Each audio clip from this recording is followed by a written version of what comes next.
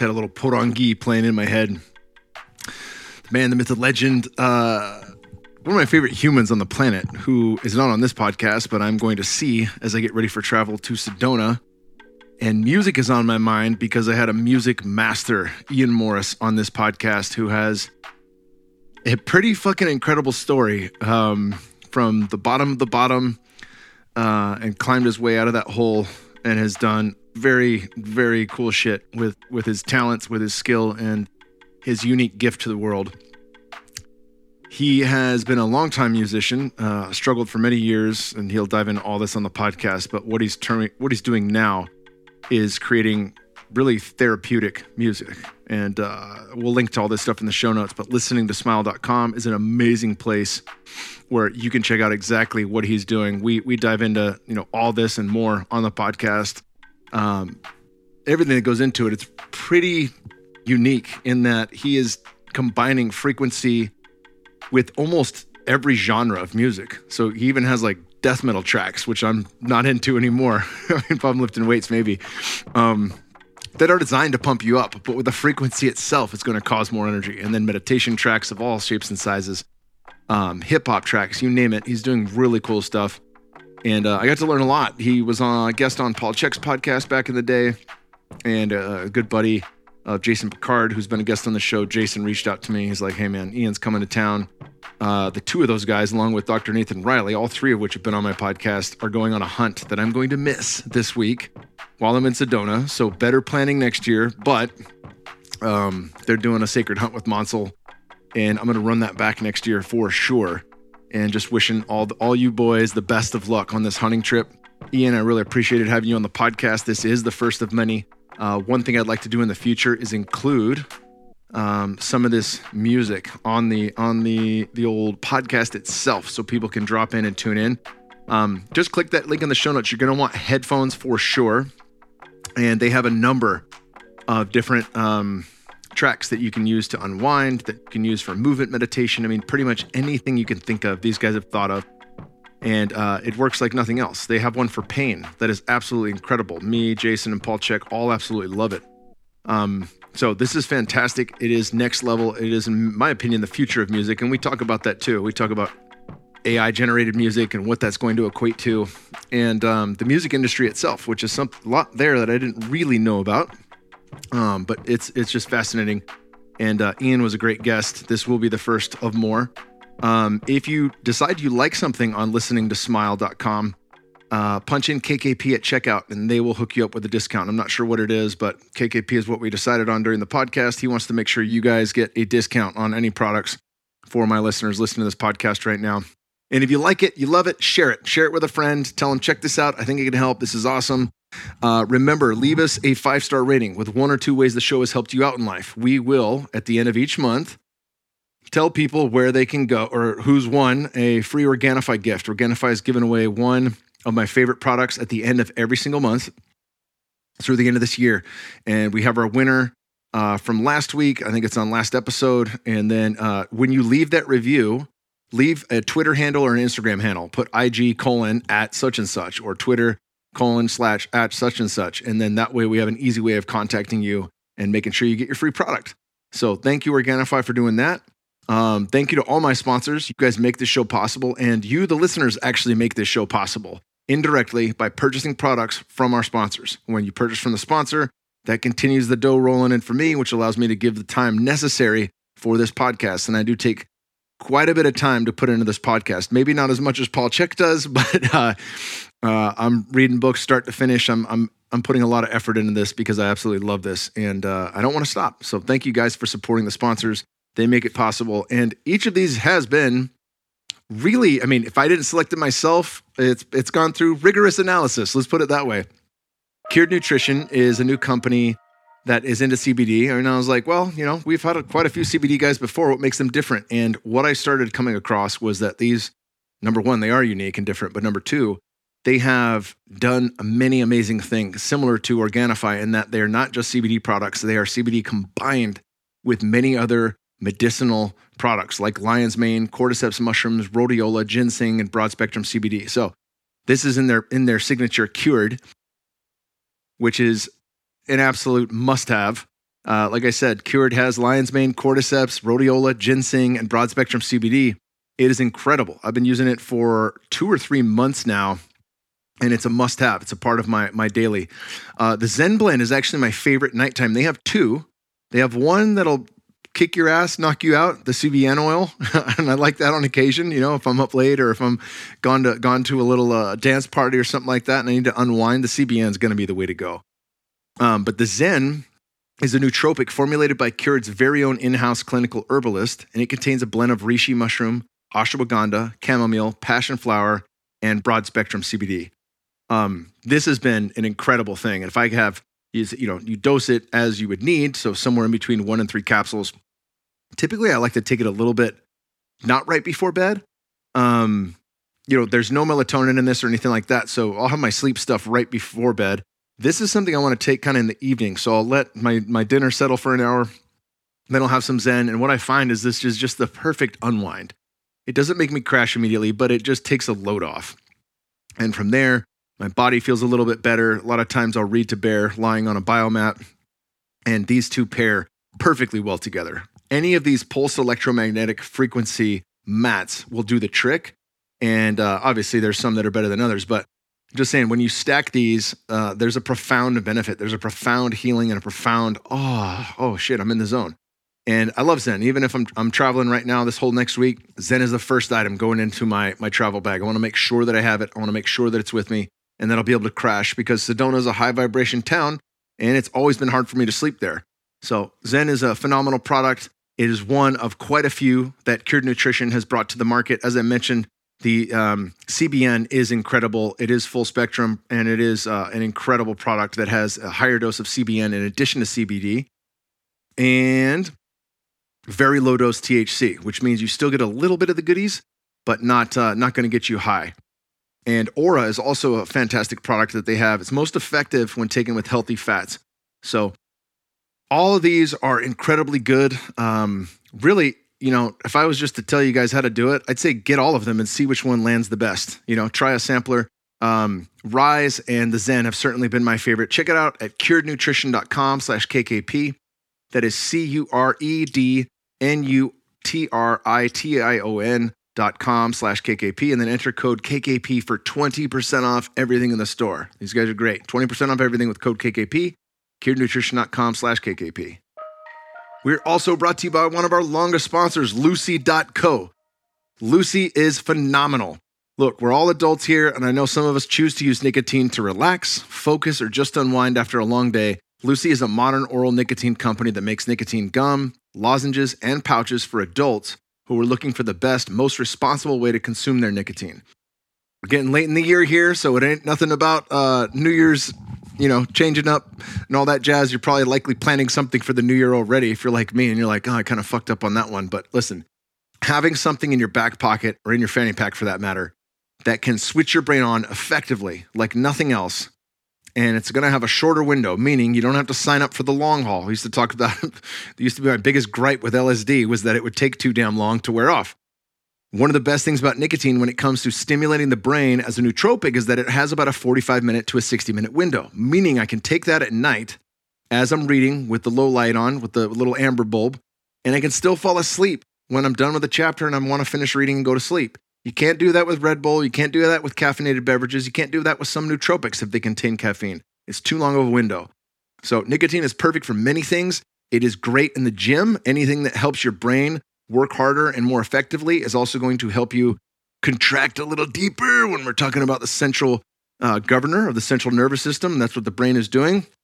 Amplify the brain, amplify the ability to lift. That's why a lot of powerlifters will smell smelling salts. It gets them going. Turn the brain on with a little nicotine and you will feel a difference when you're in the gym. Also, because you're not smoking in a ton of nasty chemicals, you're not going to have the downside of that. There's no double-edged sword when it comes to this.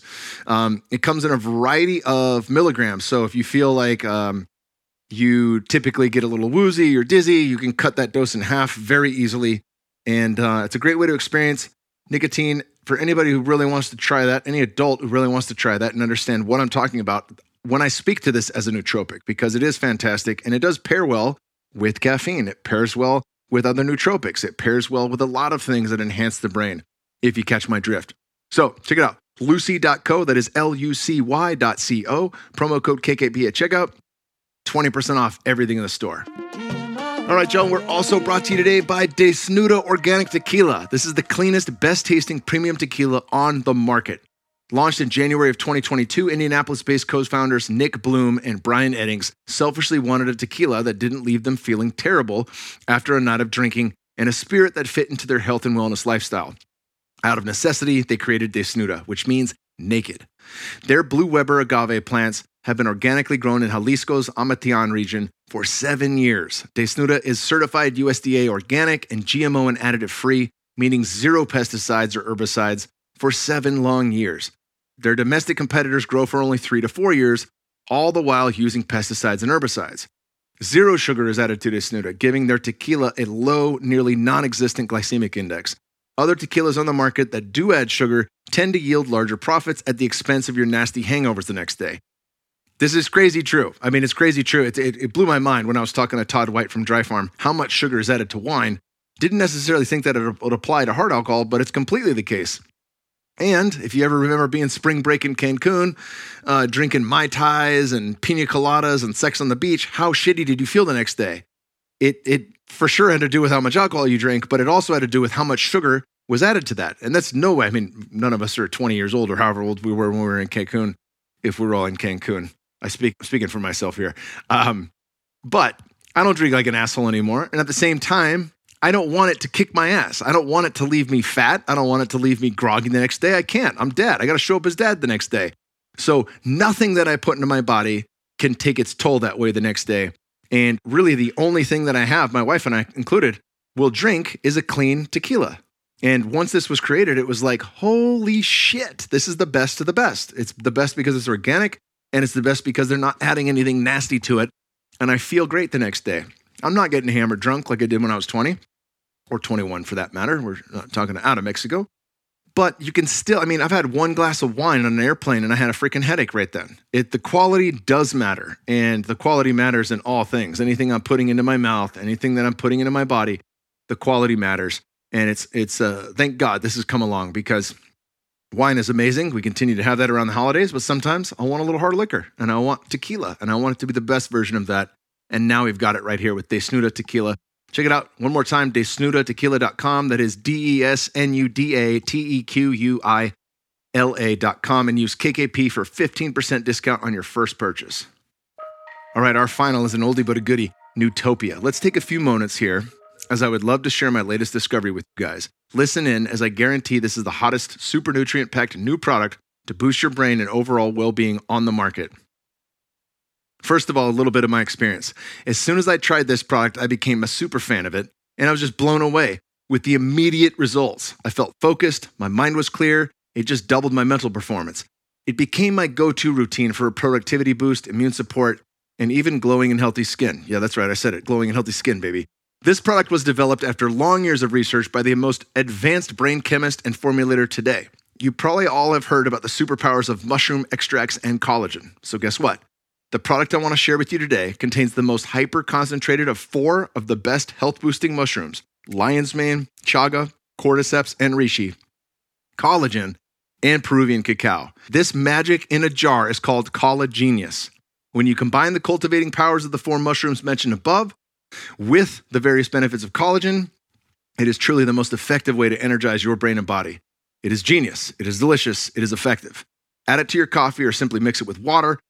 We've been off caffeine for a month. We've been adding it to our mud water, and it tastes phenomenal. This smooth chocolatey drink will definitely find a way into your routine, and the most important, it will fuel your brain and body with all-day energy without the jitters or crashes. Check it out. It was just launched, but I believe it will be sold out soon, so do not wait and check it out at nootopia.com/kingsboogenius. That is a hell of a URL. Thank God we've got this linked in the show notes. www.nootopia.com/KINGSBUGENIUS. Wow, we did that quick. One take, y'all. And use Kingsboo10 in all caps. Kingsboo and the number 10, all caps, to get 10% off everything in the store. I love this. It has been something I've been taking on the daily since the jump, since I got hooked up from the homies at Nootopia. You guys are going to love it. And without further ado, my brother, Ian Morris.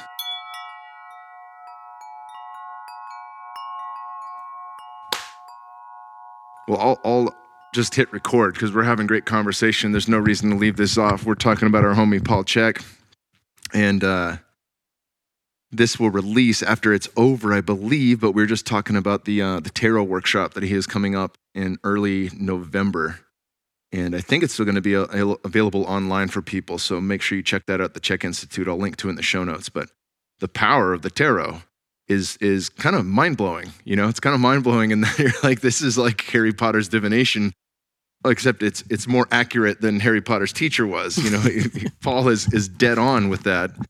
And it's helped me tremendously. It helped me tremendously when I went through my dark night of the soul.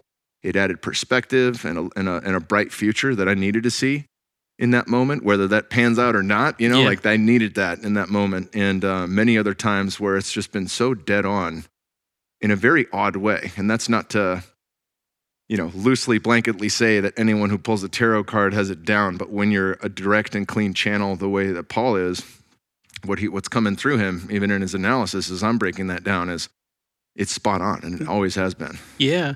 Paul, I mean, it's not just the cards. It's like I've seen him do it with pictures of people. He'll look at a picture and just tell you, you know, right from the beginning, who this person is, where they're at, where there's a weakness or a strength, just from a picture. But like when I see him lay out the cards, and he did a reading for me for a whole year, and it was so powerful every single month, sometimes 3-4 events deep in the month, dead on every single time. It was just so powerful. Yeah, he's definitely tapped in. Yeah, that sounds super cool. You do art as well, correct? Because thinking about that, the mandala workshop I did at Paul's, it was like the picture reading. He would look at our paintings, you know, we'd paint for the first day, second day, all of us would have to do the walk of fire and go stand up there next to the painting. Yeah. And he'd be like, how deep do you want me to go? You know, like most people were like, fucking let it out. And it was very exposing, you know, like for me, I knew, you know, like, hey, I'm here. I'm here. I've got a lot to show, and I'm totally cool with it. But for a lot of people, it was very exposing. You could feel the discomfort, but done in a very beautiful way, you know, that was illuminating and for the good of the group and for the good of the person he was breaking down. Yeah, Paul's definitely a no BS. He's going to chink the armor and get down to that vulnerability that is where the healing takes place, you know, the facing those shadows and that darkness that's inside. And I think he's really does it in a gentle way, but brings all of that to light when you hang out with him. He's, even as friends, just hanging out, it comes up all the time. So he doesn't beat around the bush. No. Well, I definitely want to dive into art, and obviously you're the music man, so we're going to dive deeply into music today. Yeah. I've listened to the podcast you did with Paul's, and it was a while back. You guys just recorded a couple more, or that'll be lobbed into one big one. Yeah. And maybe that'll be out. If it is out by the time this comes out, I'll link to that in the show notes as well, because it's always great to get more of you when people want more of you. And Paul's an excellent podcast host. But break it down for people who haven't heard you before on Paul's or anybody's. That what was your story that drove you, the health story, into what you do now with music? Yeah. Well, I was always a musician, and it was a big part of my life. And for a big chunk of my life, I ran a nonprofit called Homemade Genius for almost 10 years, working with underserved kids with music and art lessons. And I saw the transformation that music had with these children, and it made me realize, like, there's something more here than just entertainment. It's healing, it's therapeutic, it's powerful. And so during that time, right after that, when I ended that nonprofit, I found myself kind of lost in my mission. You know, I was like, what's next? But I also was starting to get ill, and it took about a year to be diagnosed, but I was ultimately diagnosed with MS and colon cancer. And I was severely overweight. I had played sports my whole life. Baseball was my favorite thing to do. I was a pitcher. And I had college scouts and professional scouts looking at me in 10th and 11th grade playing, baseball. And I was running around the bases one day and passed out.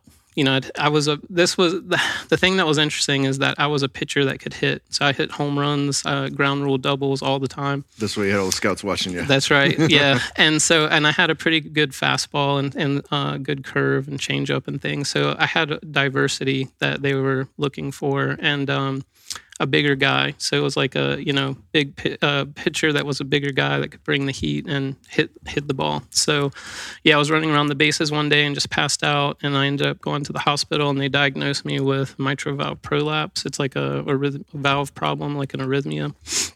And they said it won't kill you, but when it happens, you can lose oxygen to the brain, all kinds of different things. So at that point, scouts were gone. They're just like done. And so it was a depressing, thing to face. And so I just kind of had this dark night of the soul. I started hanging out with people, drinking, smoking, just, kind of looking for that escape of life. And so over the years of doing that, I just kept getting fatter and fatter, gaining weight, and just getting in an unhealthy position. And so when I did the nonprofit, it was something that gave my attention to that, but I wasn't doing the 4 doctors. I was just giving my time and doing that one focus. And when you give that much and you're not giving to yourself, building yourself, you hit that wall where the cup's like, there's nothing in here. And so I found myself in a dark night of the soul where I was just 320 pounds of weight and just depressed, and had a lot of trauma and anger and resentment inside of me. And so I started listening. I remember being at the hospital, walking out of the emergency room for like the fourth time that year. And just being so frustrated, them not really being able to find, because it was at the very end when I got diagnosed with MS and colon cancer. I think I was almost $60,000 in debt because I was a musician that didn't have health insurance. And it was just a dark time. So I remember there was a book on the shelf, and it just, for some reason, coming home from the hospital that night, it just really stuck out to me. Pulled it off. My mom's been telling me to read this book for 10 years. And I'm like, I'll read it. And I never did.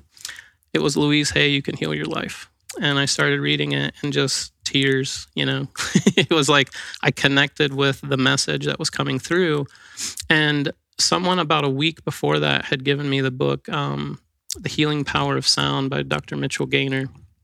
And that was so profound because it was a cancer doctor that was using singing bowls and a lot of different music, sound therapies with his cancer patients. And they were having these huge transitions and transformations of their life. And so those 2 books I started reading simultaneously, and it had this huge, it was just like the right moment, it was like that eureka moment of just like, okay, I'm a musician. I'm going to dive down this rabbit hole. And so I started getting into binaural beats and meditation. And the thing I found is I'm a painter, a poet, a musician. My mind is always going. So when I would set to do meditation, I couldn't do it. I was just could not focus to get that quiet space. The binaural beats helped me do that. So when I put on the binaural beats with headphones and I sat there, I remember the first stillness moment. I was in my 30s. I don't remember what year that was, but it was this, tears, and just you're sitting in the quiet of the storm. And I'm like, I've never known this my entire life, like what this feels like to have peace. You know what I mean? Like of the mind, or even in that kind of space. And I grew up like touring and playing in bands and like sleeping in practice places where it's like metal and and it's just like I learned how to sleep in that. And so I never had peace, and so that was just a huge moment where I remember talking to my mom on the phone one day and saying like, this has never happened to me. This is what happened, and explained binaural beats. And so from that point forward, it was just diving down that rabbit hole of exploring that to its fullest extent, and then changing the view of what do people want in an entertainment format of music to how can I face the demons, getting into, the shamanic drumming and something that was a consistent tone, like even pure tones, where it's just you're sitting with that and you're meditating on a note or a rhythm, just boom, boom, boom. And it's just monotonous, and it just drills into your brain, and you double down on that drum or that tone, and you start really meditating on it. And it taught me how to sit in silence and how to use rhythm or tone to block out. I call frequency the great disruptor. So it's like it's something that really helps me to quiet the mind by just blowing out everything and you're left with nothing. It's almost if, like in the movie Inception, how like you see the scene where the sidewalks exploding, the buildings are exploding. It's like it's almost that's what frequency was doing for me, is it was just exploding everything and just leaving me in that dark, eyes closed, that quiet of the mind. And so it was the first truly transformative thing I think that happened in my life when on the spiritual journey. That's massive. Yeah. My first foray into meditation was dog shit, and it wasn't until I got to binaural beats where I was like, oh, that's what they mean. Yeah. It's kind of like my third. Took me 2 times in a float tank to feel anything other than just, whoa, this is weird, I'm floating. And then I remember it felt like 5 minutes, the light came on and I was like, did I do something wrong? She was like, no, your time's up. And I was like, what are you talking about? It's been 5 minutes. She was like, oh, honey, come talk to me.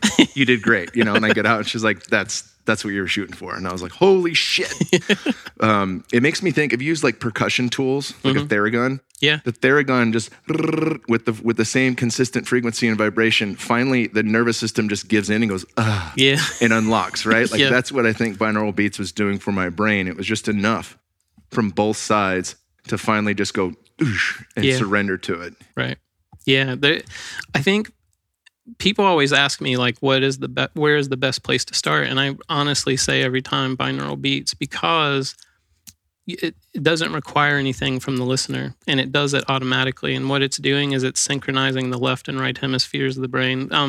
In the 70s, you had the Monroe Institute that did the binaural beats, and they called it HemiSync technology. And that was really the first exposure I had to those. I was lucky. I had an uncle.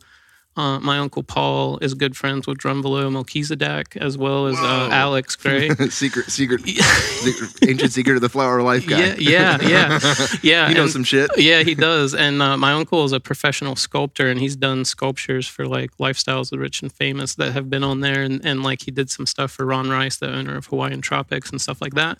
But he's just, he got me into the Ascended Masters in like 2001, 2002. I was just a young guy, and he was just like pushing this stuff on me. He sent me the Flower of Life books and got me into Saint Germain and all the Wonderland. He calls it Merkaba Land. Like he has a place down in Daytona where he brings people onto his property and they see all of his sculptures, and he calls it Merkaba Land. That's just really cool.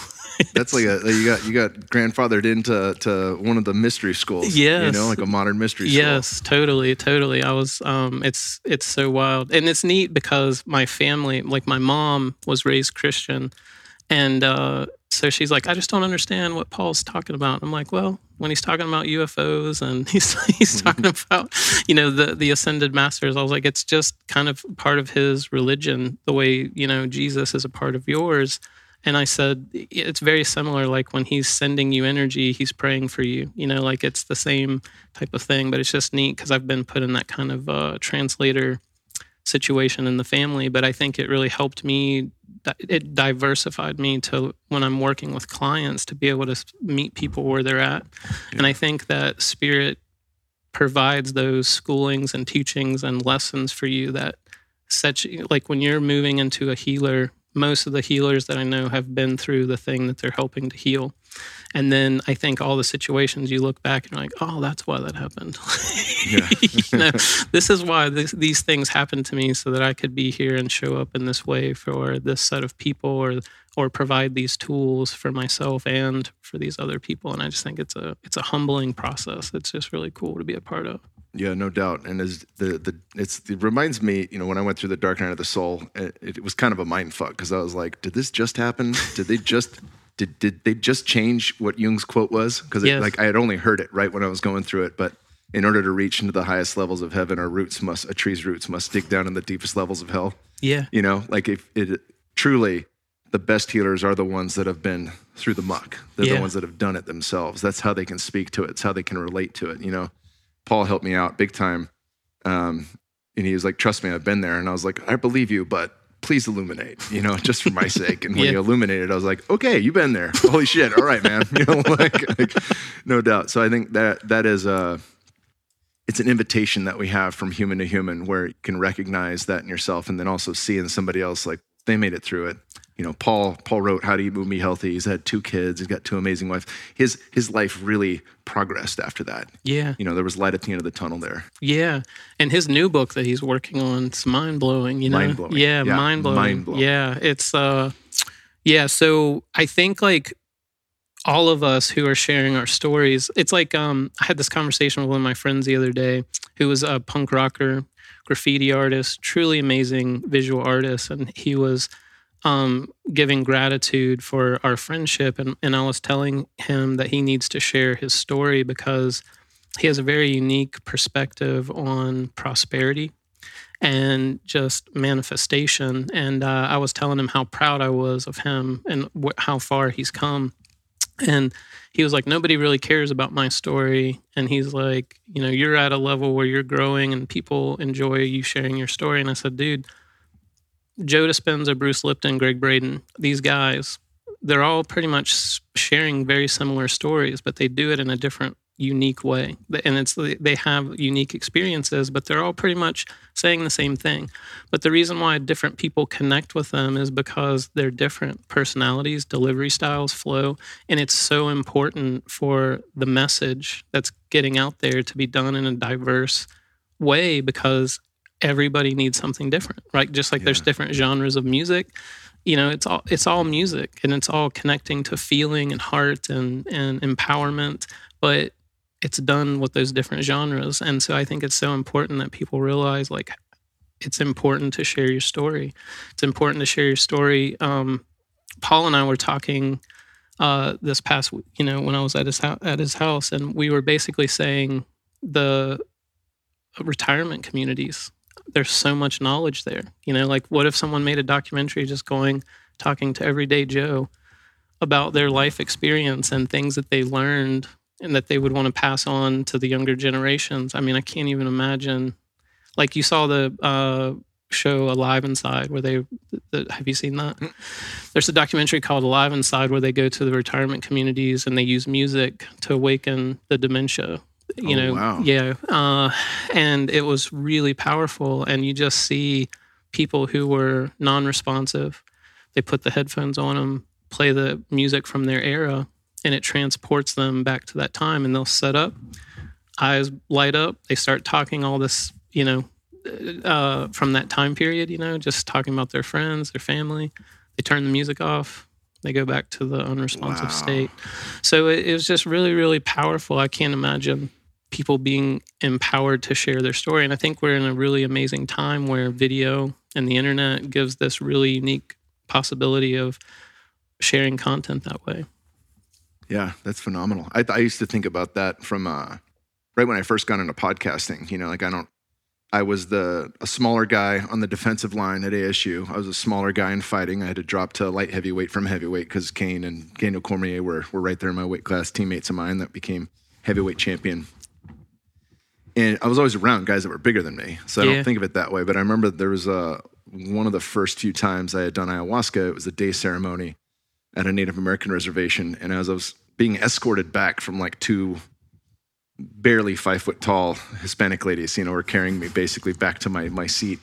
A woman passed by who didn't speak a lick of English, and she goes, "The Hulk, the Hulk," and she's pushing, you know, pointing at me, and I just cracked up. I was like, "Damn, this lady thinks I'm the Hulk." But legitimately, like on ayahuasca, looking at my friend, I was like, "Whoa, yeah!" It was the first time I really understood my avatar through the eyes of someone else. Right. You know, not through my inner circle of people that I hang out with all day, but through, you know, like the eyes of a very small lady, you know? Yeah. And I remember when Dorian Yates first went on London Real, and then Rogan's talking about his experiences, how important that was for bros in the bodybuilding community that are just like, no, you know, patch it up, pussy, lift weights, you know, that kind of thing, right? Yeah, it's like because he was one of the greatest bodybuilders of all time, they would lend an ear to that, right? Because there's a level of respect and admiration for him that might not come from Louise Hay, right? Right. And then, you know, people that are following Louise Hay might not want to pay attention to Dorian Yates. So they go, oh, this guy's a dumb bodybuilder, you know, not realizing he's brilliant, right? Mm-hmm. So yeah, every thread in the quilt matters. It does. Yeah. Absolutely. Mm-hmm. I think that's what the pattern, the flower of life speaks to me, is all the interlocking circles. If you took one of those circles out, it would look incomplete. Yeah. But when you see them all together working as a team, and you stand back from it and you look at it, you can really see the interconnectedness of life. And to me, that's what I take from that symbol. And then you get into the whole mathematic. When you explode it out into a 3D, you see that it contains pretty much everything that there is, but it's just really neat to see that the interlocking circles. I think it's 19 interlocking circles, I believe. I can't remember, but yeah. So it's really powerful image for me. I think it's what it expresses to me. That's amazing. So talk about this transition point where, when was it, from you're working with the nonprofit and you're not healthy, and then at some point you end up, falling into Drunvalo Melchizedek's squad and getting the deeper downloads. At which point did you start, after binaural beats, did you say, this is where I'm going to shift? This is where I'm going to dive deep in? And what were your influences then? Well, it's always interesting because I think people are, with my company Listening to Smile, people are always like, where was the start of this where you're like, I'm doing this? And I said, Spirit did it. Like all I really knew is that this had a profound effect on me. And I started hosting these events at yoga studios. And we haven't got into this, but when I started Listening to Smile, I was actually homeless. So, so what happened was I had $60,000 of doctor bills. I had no money. I was just running out of money, and I was at my apartment and knew I was going to be evicted the next month. And I had this meeting. This is how Spirit works, right? So I had this meeting, and there was a lady that was in the spiritual community, older lady, that we had a meeting at my house that day. And it was made months before.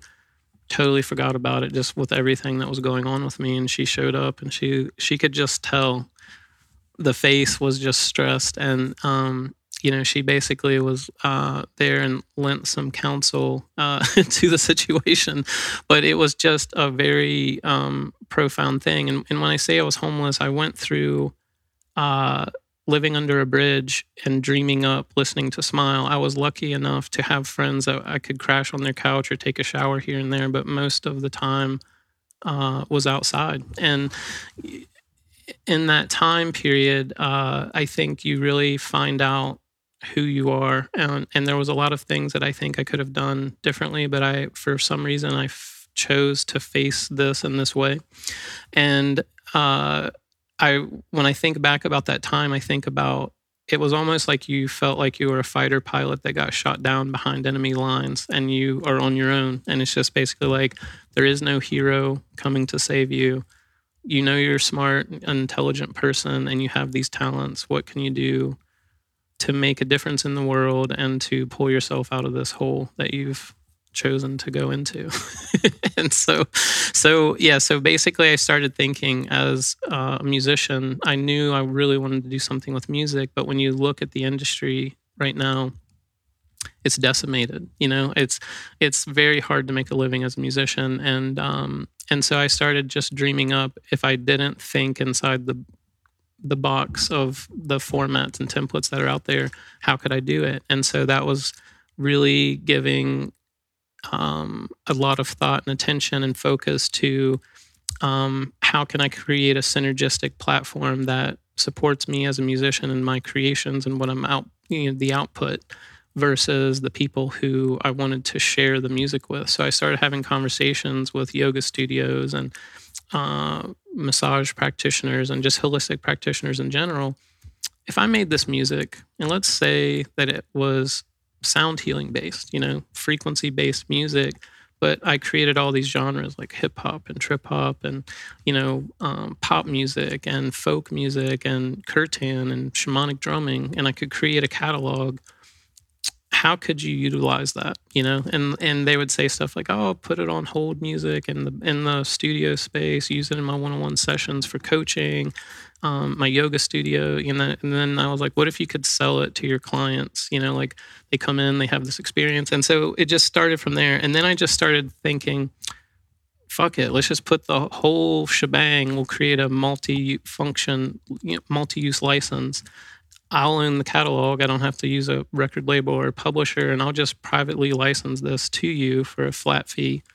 And then you'll have all these options to monetize it and to utilize it in a way." And so when I first started doing it, everyone's like, it's never going to work. This is crazy, and this isn't what BMI or ASCAP or, these performing rights organizations. And they're like, there's no way to do this or to track it. And so I just started, moving forward inch by inch. And I remember The Secret. There's a guy that was talking about the headlights on the highway. Do you remember that?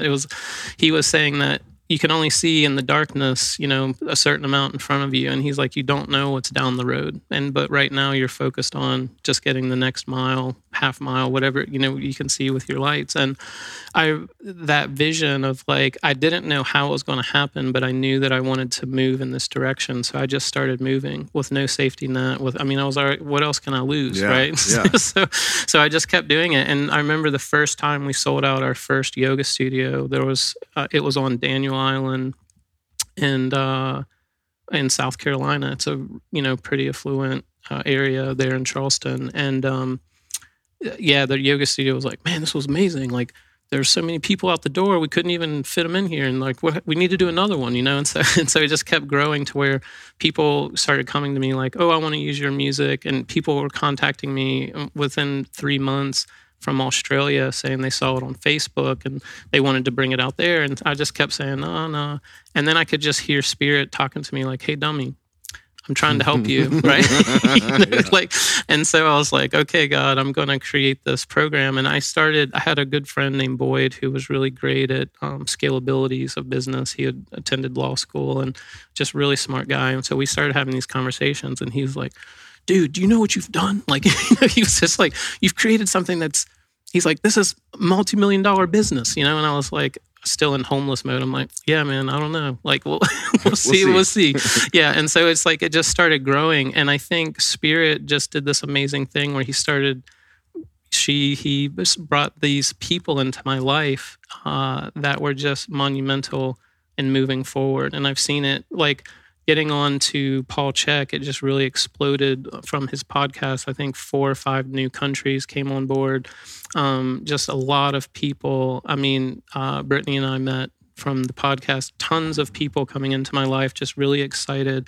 And I think that it's just every step of the way, being here with you. I've watched your podcast. It's an amazing thing to be here with you. And it's just so humbling to see Spirit put together these dots and connect these networks. And I think this is the change, the ripples that are happening is from people like you and me having these ideas, putting it into motion, not knowing what's going to happen, and just having faith and trusting in it. And then Spirit saying, I got you, putting all these people together. And I just think it's a magical thing, man. Absolutely magical. Yeah. I think it's magical too that you're as the downloads started coming in for you, it was the whole picture. It wasn't just, it wasn't like the ending of it, right? Yeah. You only got what was in front of you, but you got the thread that led to the whole picture. It wasn't the thread to make this amazing music and then fucking wrap your head around how you're going to get it out to people. Yeah. Right? Like you saw the bigger picture on, hey, this is what's working. This is what's not working in the music industry. And you can perhaps give people some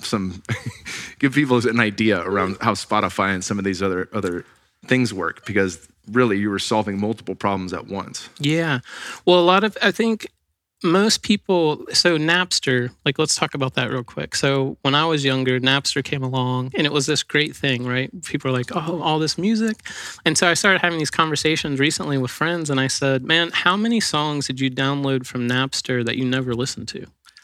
And they were like, what do you mean? And I'm like, you downloaded thousands of songs, I'm sure. And I said, all of us did. We were all like, oh, free music, And so I said, but there was so much stuff that sat on my hard drive and never listened to. I never got to it because I put nothing into that exchange. I didn't have a value for what was sitting there. And the things I started realizing, the things that I paid for, bought, attended, I put more value in, and I put more of my time commitments to those to oversee it. If I paid for a program for like $100, I might be like, oh, I'm busy. I'm not going to get to it. If I paid $10,000 for a program, you better bet I'm going to spend time with that program. And I think there's a value in that exchange.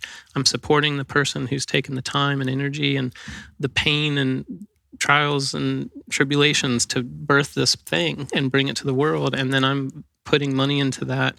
And I'm saying, hey, this is valuable to you. Keep doing it. But also to me, hey, you spent money on this. You better, see this through, right? And so I think like Napster wiped all of that away, but I think what ended up happening as a flip side of that coin is that the music industry was not ready for the internet and the power that it was going to hold in the marketplace. So they lost the market. The tech industry took it over, Apple with Apple iTunes, and then you had Spotify and YouTube and all these things that came up with the streaming platforms. And so as a consumer, you're like, yes, $9 a month, I can listen to anything I want. But, you think about it in perspective. When I came up, $10, wasn't even, you couldn't even buy a CD for that.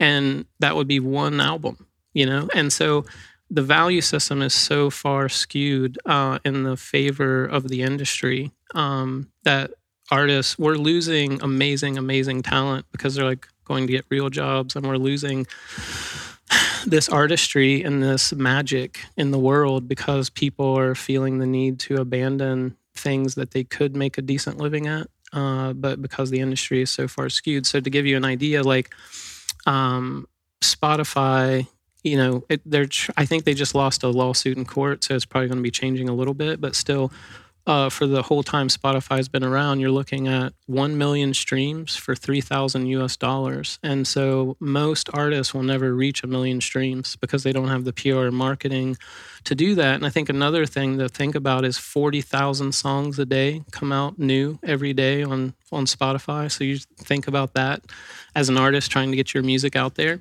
So most artists' catalogs are sitting on there for free, where people can listen to it, and there's no real exchange of synergistic exchange there.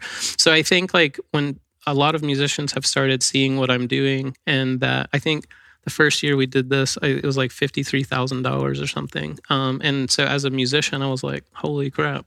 Yeah, like, how many millions would you have needed? How many millions of listens on Spotify would you have needed to achieve that? Yeah. And so it just started growing each year, going up, and it gave me hope. And then I think other musicians are starting to look at what I'm doing and saying, wow, there could be something here. And I think when they're approaching me, they're like, what should I do? And I'm like, pull your stuff from the platforms and create your own platform and start investing in events and opportunities that you're engaging people. Engage people, even if it's 10 people, you're going to have better engagement than 1,000 people on Spotify, because the way Spotify is set up is they're pulling, people don't realize this, but what they're doing is by playlists, they're separating you from the artist. So what I mean by that is, and this is the first phase, right? So what I mean by that is, if I said, someone's like, oh, I listen to stuff on Spotify all the time. I'm like, what do you listen to? Such and such playlist. I'm like, name some artists off that playlist. I don't know.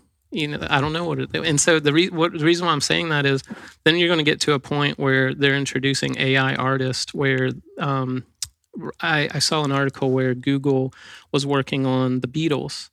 YouTube and Google were working on taking the entire catalog, feeding it through AI, changing the chord progressions just enough that it couldn't be copyrighted by the Beatles. And so they were putting out stuff that was very similar to the Beatles. So that we're trying this out. We're seeing where it's going.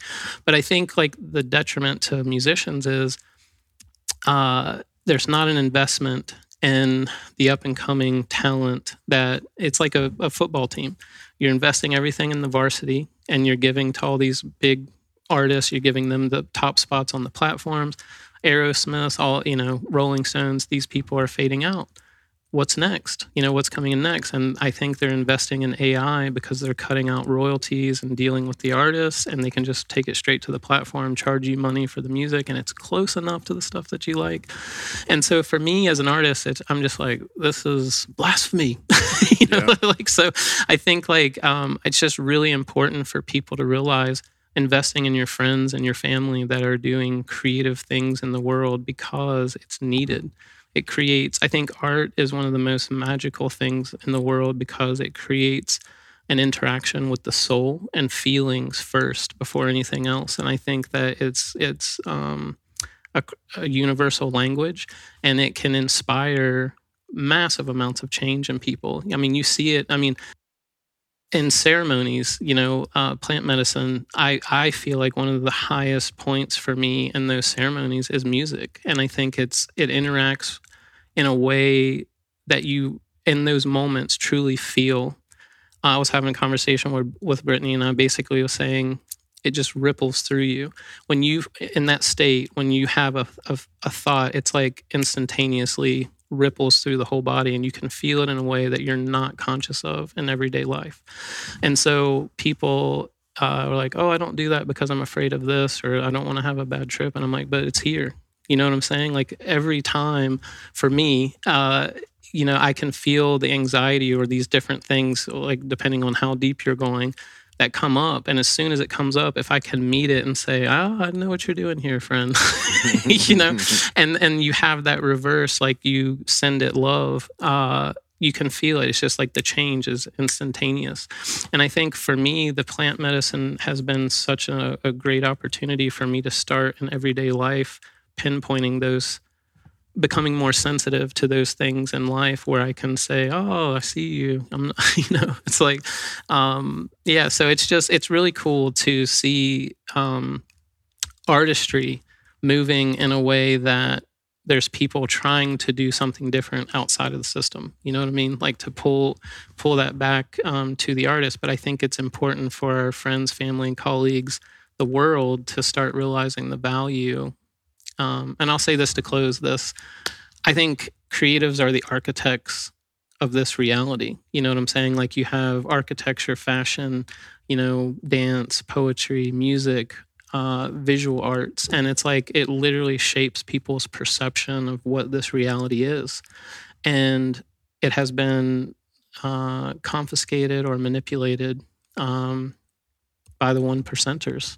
And they're using our gifts against us, to shape and transform consciousness. And I think that's the battle that's going on right now, is for your conscious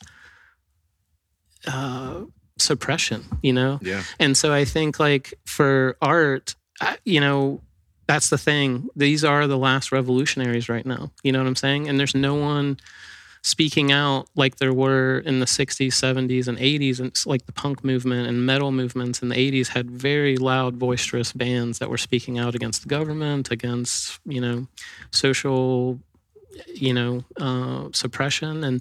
And now, like you see the Dixie Chicks speak out against Bush, and then they're blacklisted and they're just wiped off the map. And, I saw Rage Against the Machine started touring again. And then the singer got hurt, and I don't know what happened after that. And it's just interesting to me. I'm like, interesting. And so there's this Rage Against the Machine, from my understanding, kind of went hook, line, and sinker with the narrative in the last couple of years, for which sure. is fucking mind blowing. I know the vaccinations. Yeah, the last people on Earth, I would have thought. Yeah, I remember. They do what they told you. They do what they told you. Like, what are you doing? Do you not see the irony in this at all? Yeah, I remember that same thought of like where it said something about you had to be vaccinated to go to their show, and I was just thinking like, wow, that's very, it's not what you would expect at all. Yeah. No. Yeah. So, but yeah, I think that music and art and poetry and all of it is really powerful for helping to shift focus and consciousness. And I just think it's a powerful tool, and it's not being utilized right now. Yeah, it is the last stand. It is interesting, with your point on people not really speaking out. We've got the formation of the Ministry of Truth, like in Potter. Yeah. In our government right now, there's a lot of things that are, especially with the way Paul and I talk, that get us a little squirrely, having kids, wanting to look out for them and not overstep the bounds. But there's never been a more important time to speak out either, Yeah. And I think about, did you ever see the Lego movie? Yes. Remember that? So they got the everything is awesome. That's AI music in a nutshell, right? That's what they're going to create. They're going to create the lamest top 40 bullshit that hooks you at the right beat frame that they've mapped, consciously. They're like, oh, this is the thing that's going to get people energized. They're ready to go to work and pay attention and have fun at their shit job and, go get hammered on the weekend, right? Like that's all that gearing is going towards that. And, even some of the art, it's like, wow, that's pretty cool. Some of the art, I forget who it was. Somebody just won an art contest. But there was a lot of pushback because he had used AI or machine learning in his art, and it's beautiful, but it was also like not necessarily completely him. Yeah. And I think about that, like my art there's nothing to write home about it, but every painting I've done encapsulated me at a particular moment in my life where something big was happening. And it draws me right back into that, and it speaks to me and it speaks to my family because it draws us back to these critical moments. I don't paint all the time, but I'll paint when something big's coming. Yeah. And that sometimes I'm painting things before I even know what the fuck it is. Right. And it's like 2 or 3 years later, I'm like, oh, that was it. I'll get on a plant medicine journey. I'm like, that was it. That's what I felt coming. And I think of that, the style that you bring forward too is something important to talk about. When you start layering in the progress that you make from clearing of the room to dialing in to the music that you make, I think would be fantastic to bring up here. Yeah.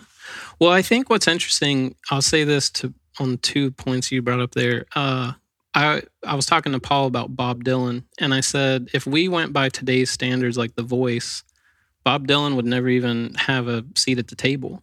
And I think that we've created this real cookie cutter thing to determine what talent is, And when I think about, I was really fortunate. My dad showered me with music. I mean, when my dad passed away, I got like 20 plus instruments, from him, and over 2,000 vinyl records. And I remember my mom telling a story. She said when they got married, they were 18 and they had this budget that they were working with. And she'd be like, here's your lunch money, here's this. And, they would split and just had a tight budget. And they were like really shoestringing it to go through life. And Mom said that Dad would never eat and save his money. And at the end of the week, he'd go buy a bunch of records at the store. And then he would just be on the floor, like listening to the records, like, just deep listening, checking out the artwork. And like, that was his life. He just loved music. And so I think about how much music means to people. And recently I've had some friends who are musicians who are like, oh, I'm not as good as you, or you write so many songs and able to do it so easy. And I'm like, yeah, man, but I've been doing this since I was 20. I'm 45. You know what I'm saying? Like, I was like, I've put time into this, like you're just getting started, And so I was like, you're going to get there. But I said, the things that people are telling you, like your rhythm is very unique. It's not like mine. It's not like stuff I've heard, but that's your gift. Like, double down on this. Like, you have this unique style. Bring something new into the world. Don't be like them. Be like you. And so I think like my biggest thing that I'm trying to help people with that are coming to me, whether it's clients through one-on-one sessions or whether it's like musicians that are, coming, like we're interacting through creation processes, and then they see how I'm doing things differently. And they're like, well, this isn't how this recording studio did that. And I'm like, good. I'm it's like, and so it's like, I'm like, your rhythm is so unique. Double down on that. Play it because that's you. That's your rhythm. It's unique, and its uniqueness is what makes amazing music, right? So Bob Dylan was a great storyteller. It didn't matter that his voice was weird, you know what I mean? But he wrote cool stories and like expressed that and changed people through those stories. And don't need a weatherman to know which way the wind blows, one of his lyrics, you know what I'm saying? And so it's like, I think when I think back about bands like Frank Zappa or The Doors, there's never going to be a band where you're like, man, they sound like Frank Zappa or they sound like The Doors, because there was such unique music. And I think that's what we should be pushing our children to do, is to be disruptors, to be, creative thinkers, and to be unique individuals, because that is what the ripples, you know what I'm saying? The people who dare to dream and to push into those areas of uniqueness is what is awesome. And so for me with my music, I look at all that, and I'm looking at Joe Dispenza, Bruce Lipton, Greg Braden. I'm looking at Buckminster Fuller and Wilhelm Reich, and these people that wrote these amazing books and put this stuff in the world that people just thought was batshit crazy. But I'm like reading it and I'm like, this is fucking awesome, And so, but I'm taking those same type of concepts and trying to put it into my music, and at the same time, like breaking away from verse, chorus, bridge, end of song, this template. So a lot of times there's people, when I first started making this music, they'd be like, this isn't really meditation music. And I'm like, you're right, it's not. I'm wanting a soundtrack for your life, not just on the yoga mat, not just before you go to bed or when you're meditating, but when you're walking your dog, when you're out lifting weights, when you're at the gym, when you're cleaning your house, like I want you to have frequency music that is giving you the same type of thing that you're getting on the meditation cushion or the yoga mat as you are through the rest of your day. And so it was just really creating something and then not listening to people. Like, because people, no one was doing it. Yeah. And people didn't like the name, like listening to Smile. They were telling me I should change the name. They didn't like the music, this, that. And I just, in my heart, I knew this is what I wanted to do. And so it was just pushing into that. And I think I got to a point where I just realized, like, if I make a mistake and it doesn't work, at least it was my decision. I remember when I was younger, listening to people and then something not working out and then feeling really resentful and angry because I listened to someone else and didn't follow my heart. Yes. And so for me, I think my music is really pushing the envelope on structure. There's sometimes I've had songs that have 7 changes and there's nothing that repeats. Sometimes there's something that repeats and there's these little inflections or these things and people will have comments and I'm like, I hear you. And there's people who will say, this was darker. This wasn't as pretty as your other stuff. And I'm like, you're right. I wanted it to bring out darkness. I wanted it to help with the shadow work. And I said, in the descriptions, you can read. We go there. We talk about Give why. That a look first. yeah. And so, I think like not being afraid to do that. And I think, when you're like Coldplay has you listen to their albums and for the most part there is a template and they deliver music and they're a good pop band, and they have their audience. But imagine if they decided to do something completely radically different, how many people they would lose. So in the beginning, you get to a point where fuck it, let's do whatever. People are going to like it or they're not going to like it. But when you get to an established place of 10 years, 15, 20 years in, then you get into this scarcity of like, oh no, what if I create something and no one likes it? And it's a harsher reality. But I think this progress of listening to Smile, this will be the 7th year in November that I've been doing this. The first 2 years were really, almost 3 years, were really trying to climb out of the hole of being homeless, establish it. And the last, 4 years have been really like we're in 10 different countries now with our music and really have got to a place where a lot of practitioners are using this. And we just got Cliff Bar as a client. So we're working with a mindfulness program with Cliff Bar. And so it's opened some other doors to some other companies. And it's really, you're getting to a point where I'm sitting there saying, ooh, I want to create stuff that people are going to like, but I have to go to that place of that unique individual and say, if they don't like it, then they're not supposed to be here. Like this is my thing that I feel very connected to, and in my heart space, this is my mission. And I have to walk that line, you know what I mean? No matter what that means. And sometimes it might be tricky, but I think that's one of the biggest things I'm doing with my music is to really, I call it the LTS method. So basically what I'm doing is I'm taking binaural beats. And so I'm using that to facilitate whatever target focus we're working for the heart rate and the brainwave activity.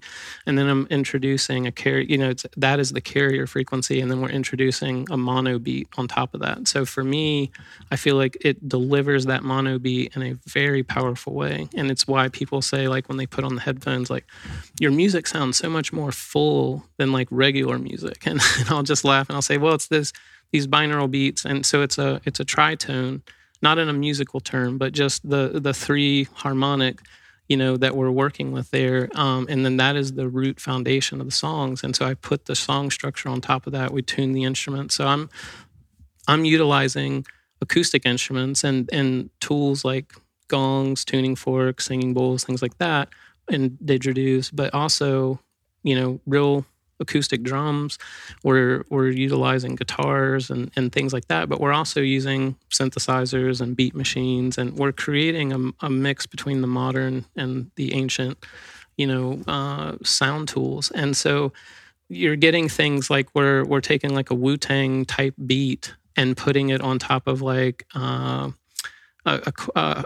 a kora, which is a African harp, and like a sitar, and like blending styles and different fusions of music together in this. And I think that when people hear it, they're like, oh, interesting. This is sound healing. And I'm like, it is. And so it's like, and so, you know, but what I'm finding is that more and more people that I think would not have traditionally got into meditation music are getting introduced to this upbeat mid-tempo stuff.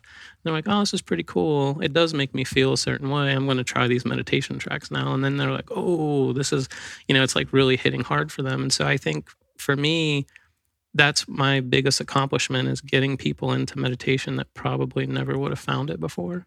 And so I think for me, like not being a meditation person and the binaural beats helping me to see the benefit of that and to how to quiet the mind, those are the people I'm wanting to connect with, I think, the most, just because I understand what it's like to be there. Yeah. Well, I think you're in good company too, following your own path. Yeah. You know, like the Beatles changed their tune quite a bit from starting off ultra pop into really becoming artists by the end of it. Right.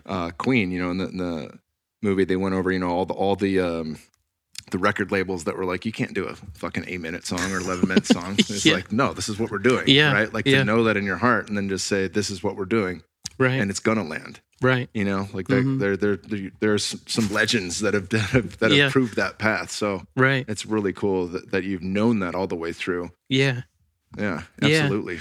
Well, I think when I'm playing an instrument like a guitar, and I think this is the recording studio is almost another instrument. Like when we're talking about the Beatles, George Martin, their producer, there's like Eleanor Rigby would not even be a song without him. You know what I mean? Like he wrote the string arrangements and then Paul brought the lyrics in and they put it down. And what a, you know, iconic song. You know what I mean?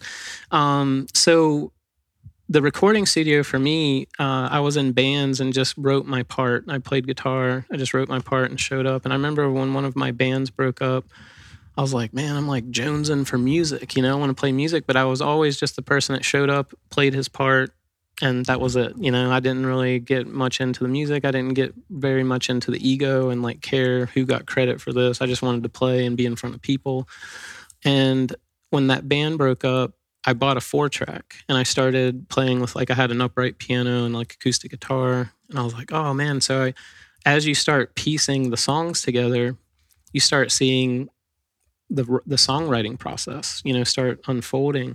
And so then it got to a point where if I played a part like on guitar, I would start hearing in my head the bass line, the drum beat, and so I wanted to learn how to play those other instruments to start doing it myself, because I was really cut off from music at that time because I went through the breakup with the band and we just weren't playing, and I was in a small town where there wasn't a bunch of musicians, so the availability of that was just really limited. So I started doing it myself. And I think like it's the one thing that changed my life monumentally, because I think it allowed me the ability to deconstruct a song. I would listen to the Beatles songs and that the next time after this process, and I would just notice like I could single out the bass line in my head. I could just put everything else at bay and like pull it to the front. And so it was like this fine tuning of my listening skills started changing.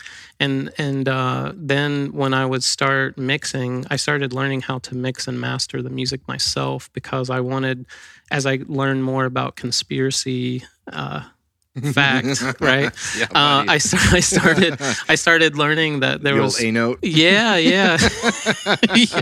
Yeah. So I started saying like, what if I started learning how to mix and master my music to where I had full control and no one could put anything unwanted in my music at the mastering houses or any of that. It took me about 12 years. It was a long process to really feel like I got to a good point with it, that I felt good. But I started noticing like I was working with other engineers and I would like hear stuff and I'm like, do you hear that? And they're like, no. And I'm like, it's like a hiss. And they're like, no, I don't hear anything. And then like I would solo out the kick drum and it would be like, and they're like, dude, how did you hear that? Like that. And it's like, I started noticing like real subtle things, and I started seeing the difference that the recording process started having on me as an artist. And I think it really changed my ability, not only in the music field, but like in life. I would start noticing more and more things like the trees the leaves and the breeze where I hadn't really noticed that before. And, it would just kind of be like, oh, it's mundane stuff. I don't, I'm not tuning into it.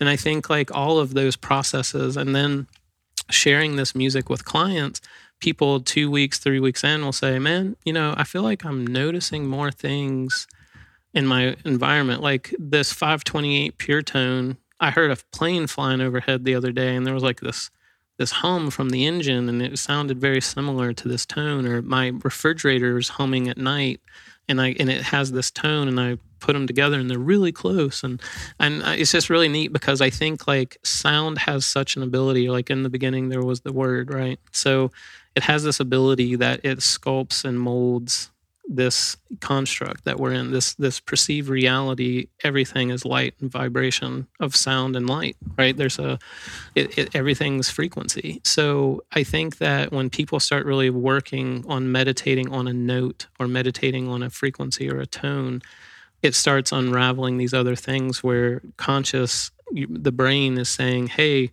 you've been listening to this frequency for a while. You're telling me it's important. Let me help you see it in reality and these things in the external.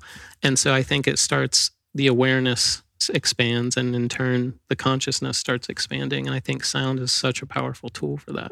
Yeah, it's massive. Yeah. It's reminded me of one of Paul's favorites, Stalking the Wild Pendulum by Ishtak Bentov. Have you read that? No. Yeah, he right in the beginning, he breaks down the logos and how if everything is vibration, you could say that you could call sound, all sound is light, or you could say all light is sound. Right? So if you consider it all to be sound at varying degrees of what's perceivable and imperceivable, it's all the song. Right? Yeah. It's the song of the universe, one song. Yes. And that's pretty, it's a mind-blowing thought to grapple with and to viscerally know. That's something plant medicines did for me too. It didn't turn me into a musician, but it directed the power of music to me in a way that was like, all right, I had my favorites growing up. My mom did a great job of playing, Billy Idol, Billy Joel, Elton John, Phil Collins. She had all, she had a lot of the different varieties and oldies too, Three Dog Night and all that stuff. But with my kids especially, like we'd have instruments, and I've bought, Guitar Center, but I've bought, their Black Friday sales, and it's like, I need to fucking give this to Goodwill. Yeah. Let me save up whatever's necessary for a handmade steel pan hand drum. Whatever that's going to cost, it's going to be worth it to have a real instrument in the house. Yeah. And one that's durable for the kids, but just to come around and play even a few notes, the tone of that, it moves beyond the ears. It hits every part of your body. Yeah. Right. And I didn't understand that until ayahuasca, and then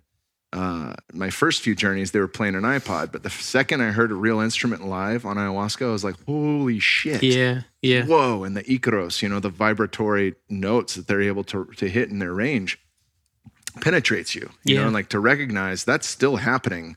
Even if I'm not on medicine and I'm not taking in the full gamut of that, I'm still absorbing the full gamut of that. Yeah. It's such a powerful tool. It is. What you just talked about is, for me, when I'm working with clients, people are like, so I can just watch TV and put this on? And I'm like, well, you can. but what I would like to see is you to start evolving your deep listening skills. And that means not multitasking, setting aside a ceremony with this music and yourself. And I said, give yourself quiet space, give yourself time away from people and really dive into how your body's feeling when you start listening to this, noticing. And one of the things I really encourage people to do is journal after they've spent some time with a track, because let's say that every morning they gave 10 minutes before they got their day started listening to a track, and they journaled, and they go back at the end of the month and they look at how that same track affected them differently each day, and different areas of the body were affected. They felt different stagnant energies moving. They felt their day changed because their mood was this way, or, and it's like you start really developing a relationship. And the people who have spent time, like I have one of the guys at Cliff Bar that facilitates the meditations for the employees there. He was like, I've been listening to the same track for 6 months. And he's like, have you done that? And I said, yes. And so he was like, what did it do for you? And I said, I cried every day. for 6 months when I was coming out of being, heavy, 320 pounds. The first year I lost 100 pounds. And I said, I think I cried it away. I think I literally just had tears from listening to 528, which is the frequency of love. I listened to that track, the same one every day, and you develop this intimacy. It's just like the world today. It's like everything is used up. Let's get a new girlfriend. Doesn't work out, throw her away, get a new one, just go through the same process of this. But if you really doubled down and said, hey, I'm going to show up for this uncomfortable, have this conversation. Let's get to a deeper understanding, deeper intimacy. Let's go to a new place that I haven't gone before. It's going to be scary, but let's do it together. You find someone that you can do that with. And for me, like the music, like if you choose, it's a choice, right? Just like it is in the relationship. I choose, this person has a good heart. This person's kind. This person's loving. This person's shown up for me in a powerful way. I'm choosing you. There are all these other choices that I could make. I'm choosing you to double down and to go into this uncomfortable darkness, shadow work, and fix both of us by these conversations, being open, right? And for me, music is the same way. There's music that you'll hear the first line of the lyric, it's like tears, you just like connect with it. I remember there's this band called the Red House Painters, and the guy had this lyric that said, I can't let you be because your beauty won't allow me, wrapped in white sheets like an angel from a bedtime story. And I was like, fucking poetry. You know what I mean? Like, it's just like powerful stuff. And there's people who've had trauma, or I've had Army veterans that will connect with songs because of tones. It's something that just brings something out of them. Like, why is this happening? And I'm like, there's a lot of explanations for this, but I said it probably has something to, you're listening to the Chakra Tune-Up album. And I said, you're having a lot of issues around your root and your solar plexus, And I said, empowerment issues, the way that you see yourself, the groundedness, like if you've been in worry, doubt, and fear, and pain and depression, it's like grounding is something that you desperately need. When you feel that, that track kicks on and you feel that and you haven't had it for a while, it's going to feel like you're being hugged. You're being enveloped in that tone, and it can be very emotional, And so I think the hardest part there's not a lot of men doing this work. You know what I'm saying? Like, and I say that in my circle. I'm saying most of the people that I know, I have my friend Boyd. He's like, Ian, you're like an alpha male. You seem, but it's stealth. Like he's like, it's like you're a stealth alpha male. You come in and you're very calm and you're so chill that no one really thinks anything about you. But then when you have these conversations, it's like, whoa, and it's like engaging. And he's like, you are leading people to this new place. And I feel like I have mentors like Paul and Jason, our mutual friend. And there's just a lot of people who, I was telling Brittany, I'm so fortunate that I have these very balanced, powerful men in my wheelhouse of people that are just helping to hold space for me through every turn. But I'm looking at a lot of men who, my friend that is the graffiti artist, we've had conversations and I'm like, man, stop picking up chicks at bars, dude. Like holistic centers, yoga studios, go and invest in yourself and meet someone that's investing in themselves. You know what I'm saying? And like get to a point where you're coming at it from a healthier place instead of just chasing tail. You know what I'm saying? And so it's like, but men have such a hard time, I think, expressing. In my world, in my circle, there's a lot of men that just have a lot of reserved, suppression around being vulnerable and crying and saying like, hey, I cried, like it's hard for them to even say that. And like, oh, I don't cry. I'm tough, I'm fine. And so I think that this music is a thing that like tears those walls down. And I think that it helps you sit in that quiet of the mind. It's almost like you're observing the ego and you're observing your toxic masculinity, and you're observing these shadow parts of yourself, and you're watching them whirl around, and you're like, I look back at parts of my life. Sometimes when I'm in meditation, I get these flashbacks of things that I've done or said to people. And I'm like, oh, that does not feel good. That was an asshole thing to do. And I think that the music helps me sit with it in a way that if I was just sitting in my room thinking about that, it would probably lead to spiraling or like depression or like judgment of myself. But in the music or even the plant medicine, both of those, I think I can observe them and I'm like, I don't like that about myself. What can I do now in the future moving forward to make better decisions or to do the work? Or what tools do I need to start utilizing to get to a new spot? So I think people have this perception of me saying like, I just see you sitting in a room meditating all day. And I'm like, absolutely not, Yeah. I'm like, I make this and I'm a part of this because I probably need it more than anyone. You know what I mean? And it's something that has helped me face my shit.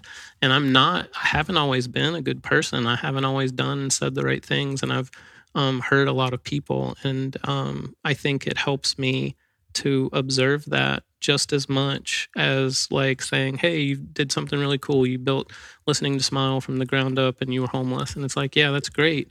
But the real process for me and doing that was being able to look at all these shadow parts and these bad things that I feel like I've done to myself and to other people and say, I want to do better. And I think Kobe Bryant said something like, it's not about the competition. It's about being better than you were as an individual yesterday, right? So it's like each day evolving into a more evolved, higher purpose of yourself. And I think that for me, this music gives you that ability to face the stuff in a way that you're not spiraling and you can not feel personally connected to it, but observe it and say, okay, I'm choosing to do better now and to move forward and to get to that place where those tools help in that evolution, I guess, Yeah, it sounds phenomenal. I mean, right as you were talking about it, I'm like, yeah, that's very much like plant medicine. It's like third person point of view, and then it doesn't hurt as bad, but you still get to see it from all angles. Yeah, right. And then you brought it up, and I was like, oh God.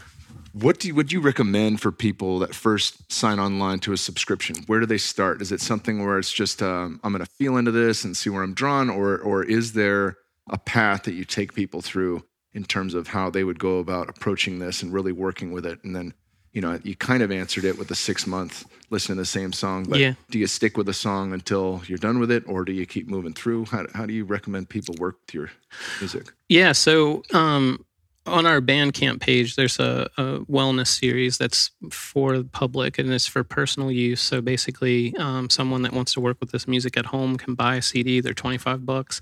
They can buy an album and then start, working with it. And it's really just laid out for them. Like it'll be for pain relief, for like we have there's a shamanic drumming album, so it's basically the way it's set up is it's very easy to see the title of the album and to know the focus of where they're going with that. So that's the first step where I say, here, check this out, see if this resonates with you. The second step would be working, like we have personal frequency coaching where we get into explaining more about sound healing. People get to ask questions. It's an hour-long Zoom call. It's a template that gives them a 2-week outline to how to use the music, gives them breath works, intention setting, deep listening skills. It shows them kind of a foundation template of like how to use this and implement it on a daily. And then it also has where we customize tracks for them. So whatever target focus they're going for, we create tracks for them, either through the catalog that already exists, but hand-picking those for them, or they can choose the route of having customized tracks that are specifically for them with the style of music and things that they're wanting. And then the third step is basically like the practitioners who are utilizing on a commercial level that are wanting to have their proper rights and permissions, but also be able to create new revenue streams with the music. So they can use it in social media, they can use it for videos, they can put it in podcasts, they can resell it to clients, they can use it one-on-one sessions, and it basically just gives them the year long. And the difference with the practitioners is that every month we make a new album that's in line with the astrology. So we look at the astrology that's coming in, and then we create an album for the collective, and those are exclusive to that membership program. So people sign up for that. And we've had a lot of people who are like, I don't want to do practitioner stuff, but I just want to be a part of that subscription, so they can do that as well. And they get basically 2 free albums when they sign up, and then they get an album every month. And those albums come as downloads, but then they get all the astrology information for the month like laid out, and then they also get all the frequency and the intention of the song. So a lot of people like having all that information, and they just kind of look forward to going deeper each month with that. And then if you're an affiliate or a member, you get to also email and have support. So if you ask questions about the music or wanted to learn more, you can do that through email. And then also they get to vote. Like we'll send out a thing saying, what's some music you'd like to hear next month, genre-wise. And so a lot of people like that they can kind of have a say in like what's coming down the pike. And so that's pretty neat. And then the last engagement would be the workplace wellness.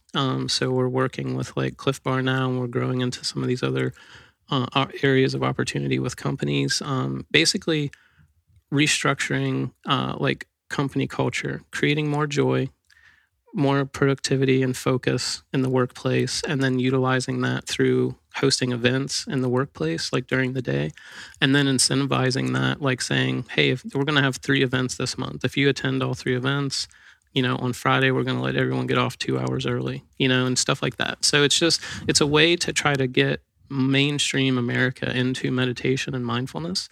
And they're utilizing the music where, at these events in the workplace, but also at their workstations and their computers, and then being able to utilize it at home as well. So it's cool. That's massive. Yeah. What would you say is the best way to consume this? Is it in a quiet, dark space, headphones? Talk a little bit about, when you're downloading this, is it coming in WAV file or MP3? They can choose WAV file, but it comes in the high 320 MP3. Okay. And they can choose a WAV file if they want. It just depends on what people choose. WAV files are definitely a higher quality, and they're for me, I really like the higher quality stuff. But 320 MP3 is not that bad. It's still nice, but it doesn't take as much bandwidth as the WAV file does. So yeah, they can choose that. And then as far as the space, utilizing it, I think it's going to be different with each person and what their focus is. Like there's a lot of people who are wanting to put this on at work and have something in the background that keeps them focused. And, and we have like movement meditation, volume 1, volume 2, and there's like things that people utilize with that.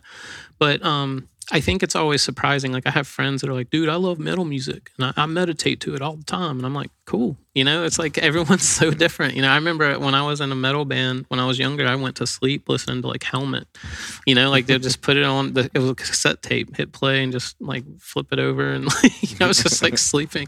But yeah, it's crazy. So I think people are just so different that there's not really a one size fits all. But if I were going to say someone's like wanting to get into meditation and really dive into the possibilities of what this is, I would definitely say setting aside 10 to 15 minutes each day in the morning, as soon as they get up, before they pick up their phone and, any of that. They just have a little time that they're devoting to themselves away from people and just giving themselves that quiet time with the music, and give it a week. 10, 15 minutes a day for a week. And most people are saying like, oh, I can tell a difference, for sure. And at 2 weeks, people are really having shifts in their mood as well as like the habits. Because I think like what you're doing in a sense by creating this time is you're creating new neural networks, especially if you're pairing intention and breath work with the meditation. And people are saying, well, what intention? And I'm like, well, what intention are you wanting? Are you creating a new business? Are you manifesting? You need money. What is the resources that you're needing to bring in? Or is it a new job opportunity? And so I constantly talk about, in Louise Hay's book, You Can Heal Your Life, there's a section where she talks about, I had this job. I don't like this job anymore. It's served its time. And so instead of being like, I hate my job, she wanted you to say like, I have gratitude for this job and it helped me in a time of need, but now it's time for me to release this job to the next person who needs it just as much as I did. And I'm ready for my new position to open where I'm supposed to be going, and not putting a hard I want this job over here and to have this position, but to be open so that the universe can do its magic. You know what I'm saying? Yeah. And so when you put intention with sound, I think it's just, it's the elixir that really creates change in stagnant energy. And so I think that's what I try to get people to do is give yourself a little alone time, 10, 15 minutes a day, put some real intention behind this session that you're doing with the music, and do some breath work, even if it's just basic, breathe in, breathe out, and you're consciously breathing it. It doesn't have to be fire breath or put in some kind of crazy, breath will slow, you're bringing in more oxygen, which is in turn creating more circulation. You're giving more of the organs their vitals that they need. And so by just doing 10 breaths in, 10 breaths out, before you start this process, you're already lowering your heart rate, you're slowing down your brainwave activity, you're getting focused for this intention that you're doing. That's massive, brother. Yeah, I'm excited. I'm excited to deep dive it. It made me think of Joe Dispenza when you were talking about Louise Hay, and obviously she was Dispenza before Dispenza. Yeah. But one of the ways that really stuck out to me in working with manifestation is that you have your intention, and it also has to pair with surrender. So you hold the intention, but it's not too specific. Then you surrender the how and when that shows up, right? Yes. So you let go of some of the specifics. You allow the universe to work its magic, God, whatever you want to call that, high self. And that's where it lies. That's the unattached approach to still working your way through something and having desires and goals to attain. Yeah. Yeah. But I love it. He plays music at his events. So it's like, of course, like we should be for damn sure playing music. I want to recreate that event in my living room or in my bedroom, Yeah. Yeah. Well, it's crazy because I just moved to a new part of California and in Oakland, just outside like Piedmont, Oakland. And I was there, and I have a roommate that's a filmmaker who's made Hoop Dreams. You're familiar with Hoop Dreams? Yeah. So Frederick is my roommate, and moved there, and our meeting was just so synergistic. And he's like, "How long are you gonna be in Oakland?" I said, "I don't know, 3 months, maybe 6 months." And he's like, "Where are you going?" I said, "I have no idea. I just know that this is not where I'm going to be full time." And so, so I'm moving to Texas, and it's the same. It's the same thing. It's I just feel so called here by Spirit. There's so many things that have aligned, and it's just been so powerful. And so it's just like I don't know how anything is happening, but I just trust Spirit, and it's just every day more and more things are unfolding. And I think like encouraging people to do that is hard because I think as a bohemian artist, growing up, you learn to do that and to kind of flow in that flow state and trust and move in that way.